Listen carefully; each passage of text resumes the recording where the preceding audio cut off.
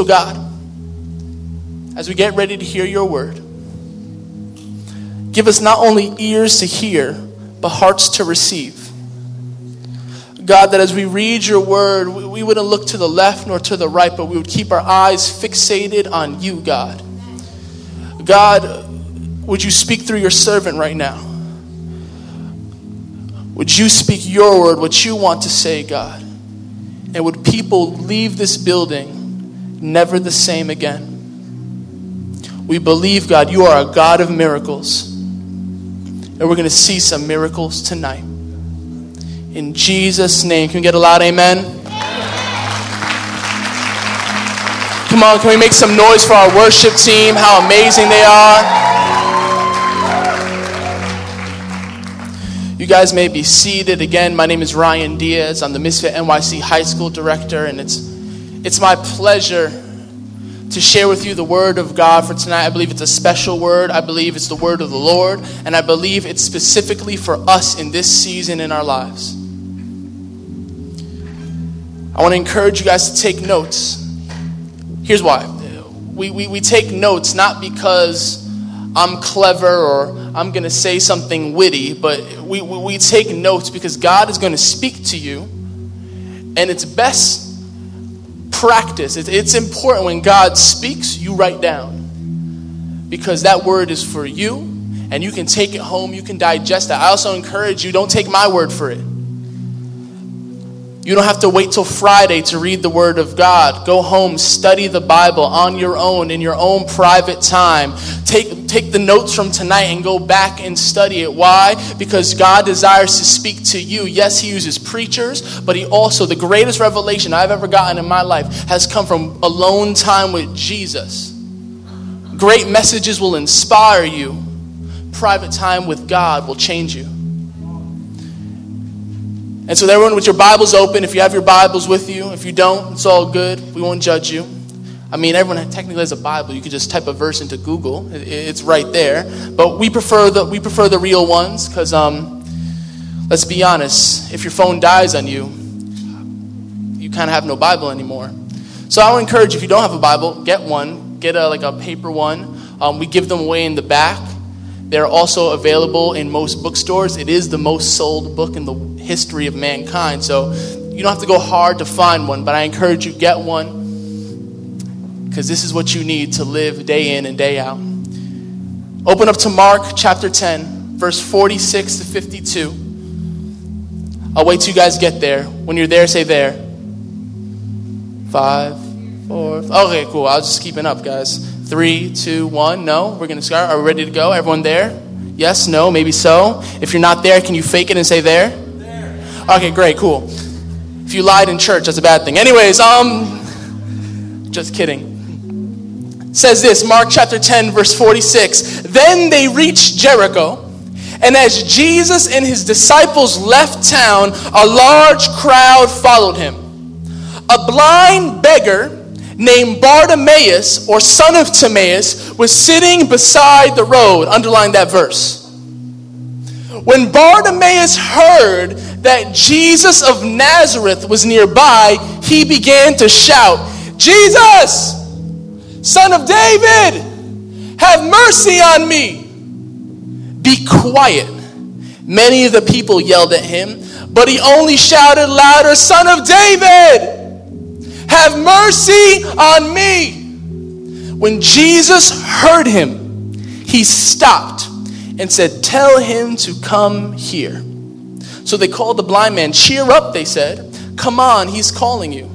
Bartimaeus threw aside his coat, jumped up, and came to Jesus. "What do you want me to do for you?" Jesus asked.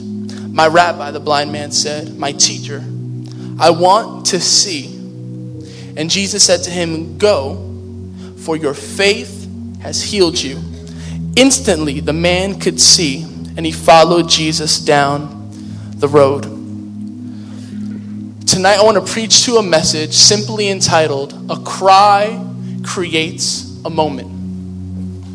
Write that down if you're taking notes. A cry creates a moment.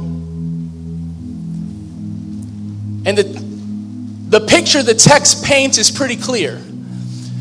Jesus is at the height of his popularity. I mean, Jesus is popular. There was no Twitter, no Instagram, and yet still hundreds upon hundreds of people were following Jesus. They wanted to be near him. They wanted to be close to him. They wanted to be in his vicinity. It's like those people who wait online for sneaker sales. They would wait outside Jesus' house just to get in contact with him. They would wait outside. Where's Jesus going to be next? What's he going to do next? I got to follow this guy. And so this crowd is following Jesus at the height of his popularity, at the height of his fame. But instead of focusing on the crowds, the Bible narrows in on this man named Bartimaeus. And the Bible tells us two things. He's blind, and he's on the side of the road. So if you could picture this, Bartimaeus is probably like this on the side of the road. And this picture tells us something about what he was doing. He was probably begging. See, people with disabilities in this time, they were often disregarded by society. They were often seen as someone who shouldn't be associated with, so they couldn't really get jobs, and they were forced to kind of beg, to lay useless at the side of the road at the mercy of the people who passed by. And as Bartimaeus is on the side of the road, he hears that Jesus is close. He can't see him, but he hears that Jesus is near. And as soon as he hears, he cries out, "Jesus, Son of David, have mercy on me." People tell him to be quiet because in this culture it was inappropriate for a man of Bartimaeus' status and where he was in life, and because of his infirmity and because he was casted aside, it wasn't appropriate for him to be crying out to this famous teacher named Jesus. See, I believe tonight that there are miracles in this room. But you can't get a miracle until you cry out. You can't get a breakthrough until you voice your need of Jesus. You can't get your miracle until you cry out. You can't get your miracle moment until you cry out the top of your lungs, "Jesus." But like Bartimaeus, many times in our lives, it feels like there's a bunch of things between us and Jesus. See, Bartimaeus, there's something interesting about his name. Bartimaeus means son of Timaeus. His father was named Timaeus. But the word Timaeus had two definitions. And one of these definitions, if we just look at the text at face value, it really matches up with Bartimaeus' condition. See, one of the definitions of Bartimaeus means unclean, impure, unworthy. It could mean Bartimaeus means son of impurity or son of unworthiness or son of uncleanliness. And because of his condition, that definition lines up. He was blind. He was disregarded by society. He was seen by the religious elite as unclean, impure, unworthy.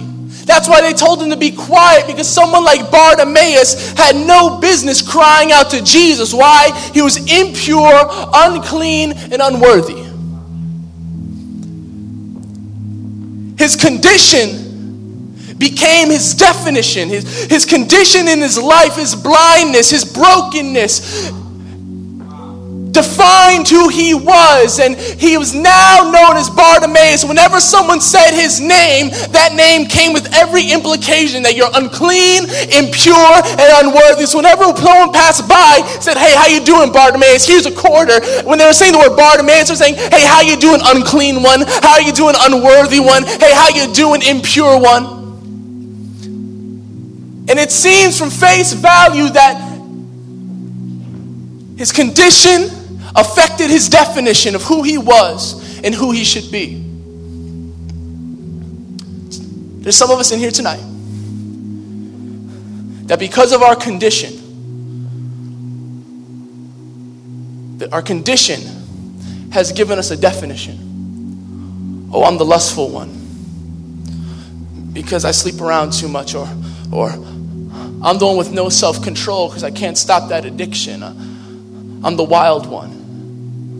There's some of us in here because of the family you were born into. Man, I'm the insignificant one because my family's just a list of statistics and mom's not around or dad's not around, or I was born into that neighborhood where it's more likely for me to go to prison than to go to college. Your condition has given your life definition, and because of that, because you see yourself and you see your condition, you think it defines you, and so you walk around like you're the impure one, the unclean one, the lustful one, the angry one, the prideful one, the poor one, the broken one, the depressed one, the suicidal one. Your condition has defined your life. And so when you come to a meeting like this, you're in church, but you're not in church. You're in God's presence, but you're not really in God's presence. Why? Because of your condition, you feel you are too impure, too unclean, too unworthy to even set foot in a place like this. That's why when worship comes on, you don't lift up your hands. Because you're saying to yourself, well, they should have seen what I did yesterday. They should have seen what I did before I got here. They should have seen the thing I've been battling with for years. They should see the family I come from. How could God accept worship from someone like me? Why would God answer someone like me, this impure, unclean, and unworthy one? Your condition has given you a definition. And because of that, when the moment comes to cry out to God, you get silent. You think that God won't hear you, that God won't answer you, that God wants nothing to do with you. But can I tell you this today? Though you might feel unworthy of his presence, grace says you are his prized possession. Though you might feel unworthy of his presence, grace says you are his prized possession. If there's anything you need to write down, I want you to write that down, because that is the truth of the word of God. Though you might feel unworthy of his presence, grace says you are his prized possession. See, if you notice, before I said Bartimaeus, his name had two definitions. The first definition is impure, unclean, unworthy. But you know what his name also could have meant? Worthy one, honored one. It could translate into Bartimaeus as the honored son, or the worthy son, or picture this, the ransomed one bought at a price. In other words, though Bartimaeus' condition said he was the impure one, the unclean one, the unworthy one, grace says he was the worthy one. Grace says he was the loved one. Grace says he was the ransomed one. Grace had a totally different definition. So a lot of us in here today need to realize that though your condition could define you, grace has another definition for you. And a lot of us, we need to realize that though I feel impure, unclean, unworthy, which might be true, because sin makes us impure, unclean, unworthy, grace says what Jesus on that cross did. Last week we celebrated Easter. What Jesus did on that Good Friday and that Resurrection Sunday was that even though you feel unworthy, even though you feel impure, even though you feel a mess, like you feel like you're a nobody and you don't deserve this or you don't fit in, grace has a completely different definition for you. You're the one bought at a price. You're the worthy one. You're the one who's worth something. You have worth. Do you know what it means to be bought at a price? In other words, when Jesus died on that cross, he paid the price of his life for you. A lot of us tonight, we get quiet when worship's happening because we feel impure, unclean, and unworthy. When we ask people if they have needs, you don't raise your hand because you feel like, how could God answer this impure, unclean person like you? But guess what? Because of what he did, because of who Jesus is, because of his grace, because of his sacrifice on the cross, you're not the impure one, you're the clean one. You're not the unworthy one, you're the worthy one. You're not the useless one, you're the priceless one. You're the one that's been bought at a price. I think a lot of us in here today need to realize you are worthy. You are worthy. Why? Not because of what you've done, because of who he is and what he did and how he died on that cross for you and me. Come on, you can give God a shout in this place because we believe that God bought us at a price. You are worthy.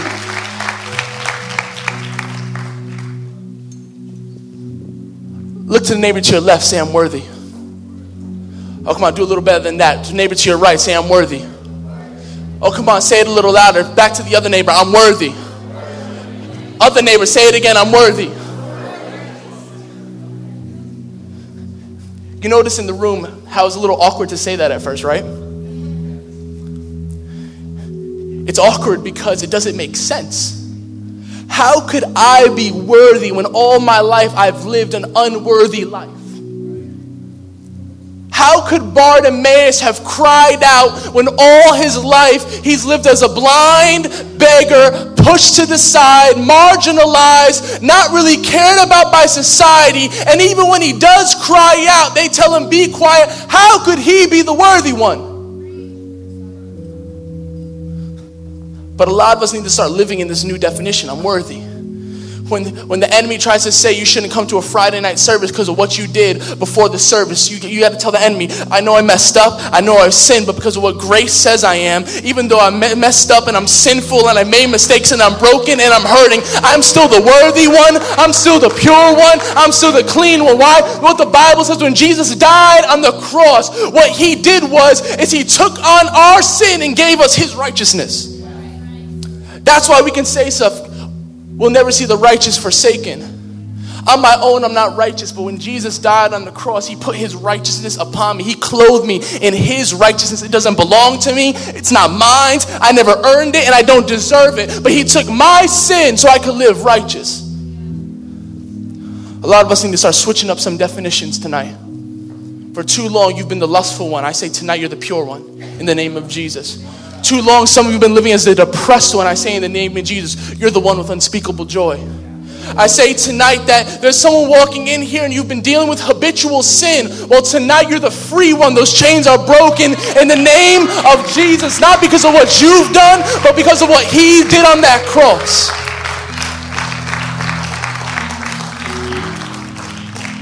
Bartimaeus cries out, Jesus, son of David, have mercy on me. But this is the first response he gets, be quiet.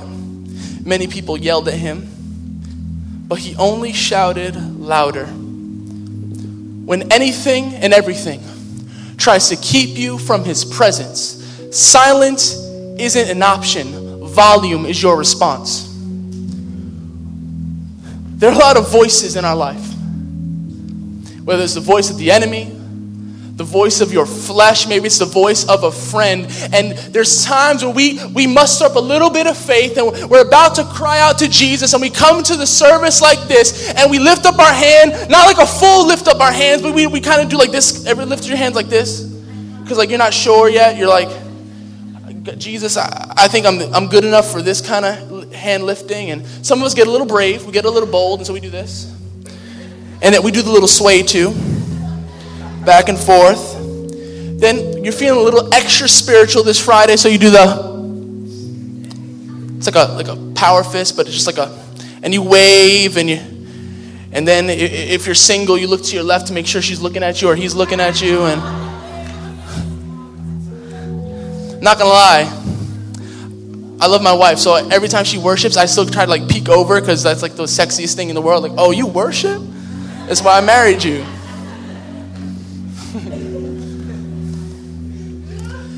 But sometimes when we work up the faith to lift our hands up to here, or maybe up to here, or maybe instead of just saying Jesus, we say Jesus. Or instead of when we say, hey, give us 30 seconds of praise, you give us 15.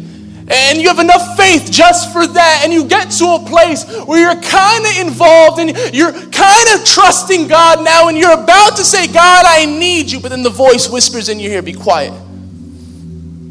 That voice could be your flesh telling you, you don't need this Jesus. you're better off without him with his rules and his regulations. Or it could just be pride welling up inside. Like, how dare you? You could do bad all by yourself. You can make it on your own. You don't need a crutch like Jesus. The issue with doing bad all by yourself is that you'll end up bad all by yourself. And you'll end up alone, afraid, and lost because you thought you could do it on your own. And sometimes our pride won't even let us get to the altar because the voice whispering saying, you don't really need this thing. Or maybe it's just the voice of guilt and shame whispering in your ear, oh, you gave your life to Jesus last Friday on Good Friday, but you haven't been good since that Friday. You don't deserve to worship. You don't deserve to bring your needs before Jesus. You don't deserve to lay it at his feet. Those voices start whispering in your ear. Maybe it's a friend who tells you, why do you go to church? Like, can we all be honest? Have you ever been asked what you're doing on Friday, but you're too embarrassed to say you want to go to, you're going to church, so you try to make stuff up? Like, I'm going to a gathering of young people. Like, what does that even mean? My favorite one when I was like still trying to figure this thing out, and I wasn't really serving God, but I was in church, but I was still kind of like messing up outside, and I was like back and forth.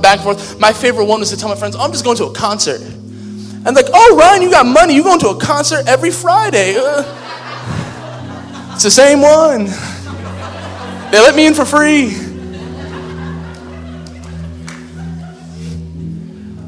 But then that friend whispers in your ear when he finds out you do go to church, or she finds out, why are you going to church?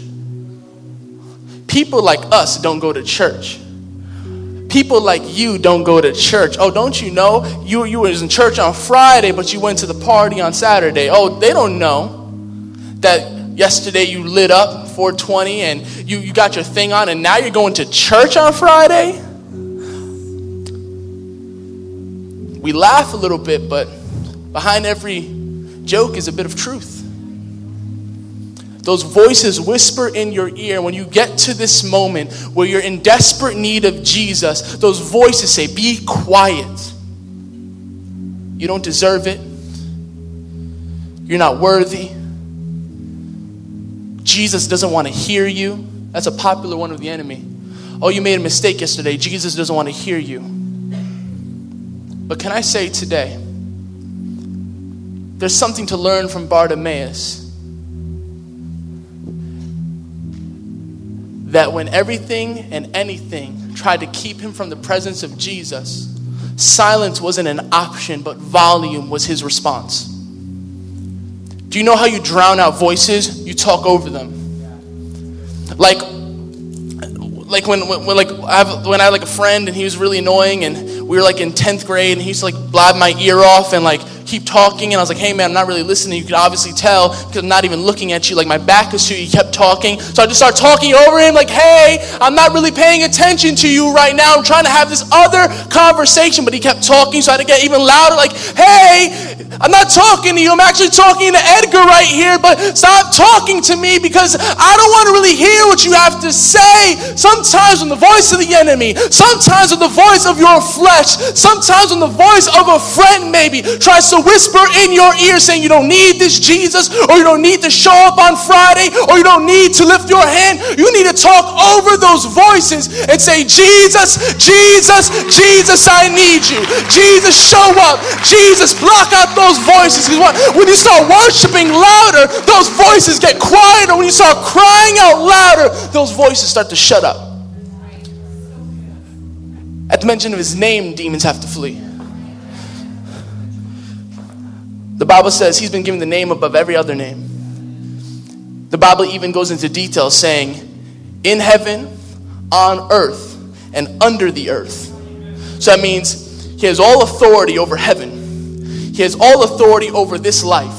And even the forces of hell, he has authority over. So when any of those things try to whisper in your ear, telling you are not worthy, you need to cry out louder, Jesus, Son of David, have mercy on me. And watch as you call upon the name of Jesus and those voices drown out. Bartimaeus, he has the faith to cry a little louder. And I love this. I love the picture. Jesus knows everything. He's God. He's God in flesh. as he was walking by, he knew who Bartimaeus was. He knew the desires of Bartimaeus' heart. He knew Bartimaeus wanted healing. And I've always asked myself when I read this, if Jesus knows everything, why doesn't he just stop and heal him? The clue is in what Jesus responds to him in verse 52. Go, for your faith has healed you. Do you know the distance between you and a miracle is a cry? The space between your breakthrough, your miracle, your freedom from captivity, the chains breaking, is a cry away. See, I can't have access to what I don't believe in. In other words, Jesus couldn't really intervene in the situation until Bartimaeus let him know he needed to intervene. See, God is a gentleman. He doesn't force his way, kick down the door of your heart and say, I'm here now. God's given us something called free will. We have the free will to choose him or reject him. And so God will wait. Like, you know, ever seen like someone who's waiting for like their kid to come home? I remember this, my dad, when he used to come home, and I used to be at the door like waiting out, he hears footsteps, and he's walking up the stairs, and finally we open the door. I'd run on him, jump on him, and hug him and love on him. Why? Because I was expecting, I wanted everything my dad could offer me. And so I'd wait until I said, Daddy, you're home, thank God, I love you. Jesus is waiting. He's at the door like, we're going to open. I know you need a miracle. I can give it to you. Oh, would you just ask? He's not going to kick the door down and beat you over the head with it. He's just waiting for someone in this room to start crying out and saying, Jesus, I need you. He's waiting for someone to let him in so that he could have his way. But it only happens when your cry creates your moment. It starts with your cry. Your cry creates your moment, but you don't cry out in desperation, you cry out in faith. See, the issue about crying out in desperation is desperation settles for anything. I'll say that again. When you cry out in desperation, desperation settles for anything. So you might cry out in desperation and think you're crying out to Jesus, but when the world offers a solution, you take it. Or when the enemy offers a solution, you take it. Because desperate people do desperate things. So rather than waiting on the promise of God, rather than waiting on his answer, rather than waiting on what he's going to do, when we're desperate, we might be saying, Jesus, I need you. But we're so desperate that our cry isn't really to Jesus. It's to anything that can satisfy us right now. It's only a cry of faith that creates a moment in his presence. Here's what I mean. Bartimaeus cried out, Jesus, son of David, have mercy on me. That sentence, that phrase, son of David, it's more important than you realize. It's not just a fancy title. Son of David was a term reserved only for the Messiah, for the King of Kings and the Lord of Lords. So what Bartimaeus is actually doing, he's not just crying out in desperation. What he's actually doing is saying, Jesus, Messiah, King of Kings, Lord of Lords, have mercy on me. In other words, Bartimaeus had a revelation. He knew who Jesus was. He knew Jesus had the answers. He knew Jesus was the only person who could bring him sight. And tonight I want to tell you that when you cry out, don't just cry out in desperation. Cry out to God in faith, knowing he can answer. Knowing that he will do it, knowing that he will show up, knowing that he will break chains and set the captive free. Have mercy on me, son of David. He's acknowledging who God is. You'll only get access to the power of God until you acknowledge who God is. That's why Allah save me won't work. That's why self, save me, won't work. That's why your friends can't save you and your family can't save you. It's only the name of Jesus that brings salvation and sets the captives free and brings healing and hope. A lot of us have been crying out to the wrong things. You've been crying out to the relationship for answers. You've been crying out to the addiction for a solution. You've been crying out to yourself thinking you got it all together. But the only place you find healing is when you cry out in faith, Jesus, Son of David, King of Kings, Lord of Lords, intervene and have mercy on me. Your cry creates your moment. Here's what I mean. When Jesus heard him, he stopped and said, tell him to come here. This is it. Bartimaeus gets invited into the presence of God. He gets invited, come here. Tonight, Jesus is waiting for you to cry out to him so he can say, come here. I want to embrace you. I want to love you. Come here. Bartimaeus approaches, and like he says, he takes off his coat and jumped and came to Jesus. It takes a lot of faith to be blind and jump up and run to somebody.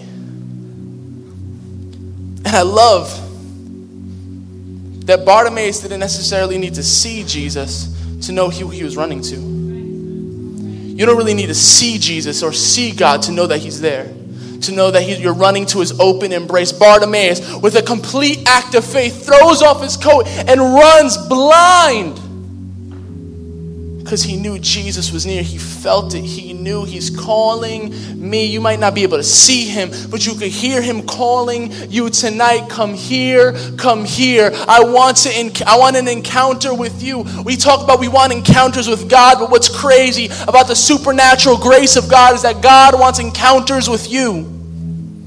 Come here, he says. This is his moment. His cry created this moment. If he hadn't cried out, Bartimaeus probably would have been mentioned in the scriptures. Because why mention somebody who didn't have the faith to cry out? And then here is probably the best question and response that shows us great faith. Jesus says, what do you want me to do for you? Again, notice Jesus. Jesus can tell he's blind. It's evident. It's obvious. He's blind. And yet he still asks him. It's almost like rude. Jesus, like, really? Like, you didn't, like, hello? Like, you see all this stuff? Like, I can't see, Jesus. It's kind of offensive that you're asking me what you want me to do, what you want to do for me, because you obviously know what you want me to do, what I want you to do, because I'm blind. I want to see. Don't you get it, Jesus?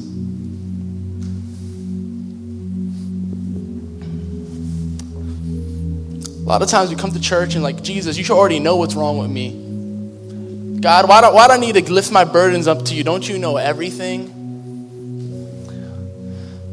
But see, a step of faith requires you to identify what's wrong within yourself first so that it allows God access to work on it. People who don't know they're sick don't realize they need a doctor.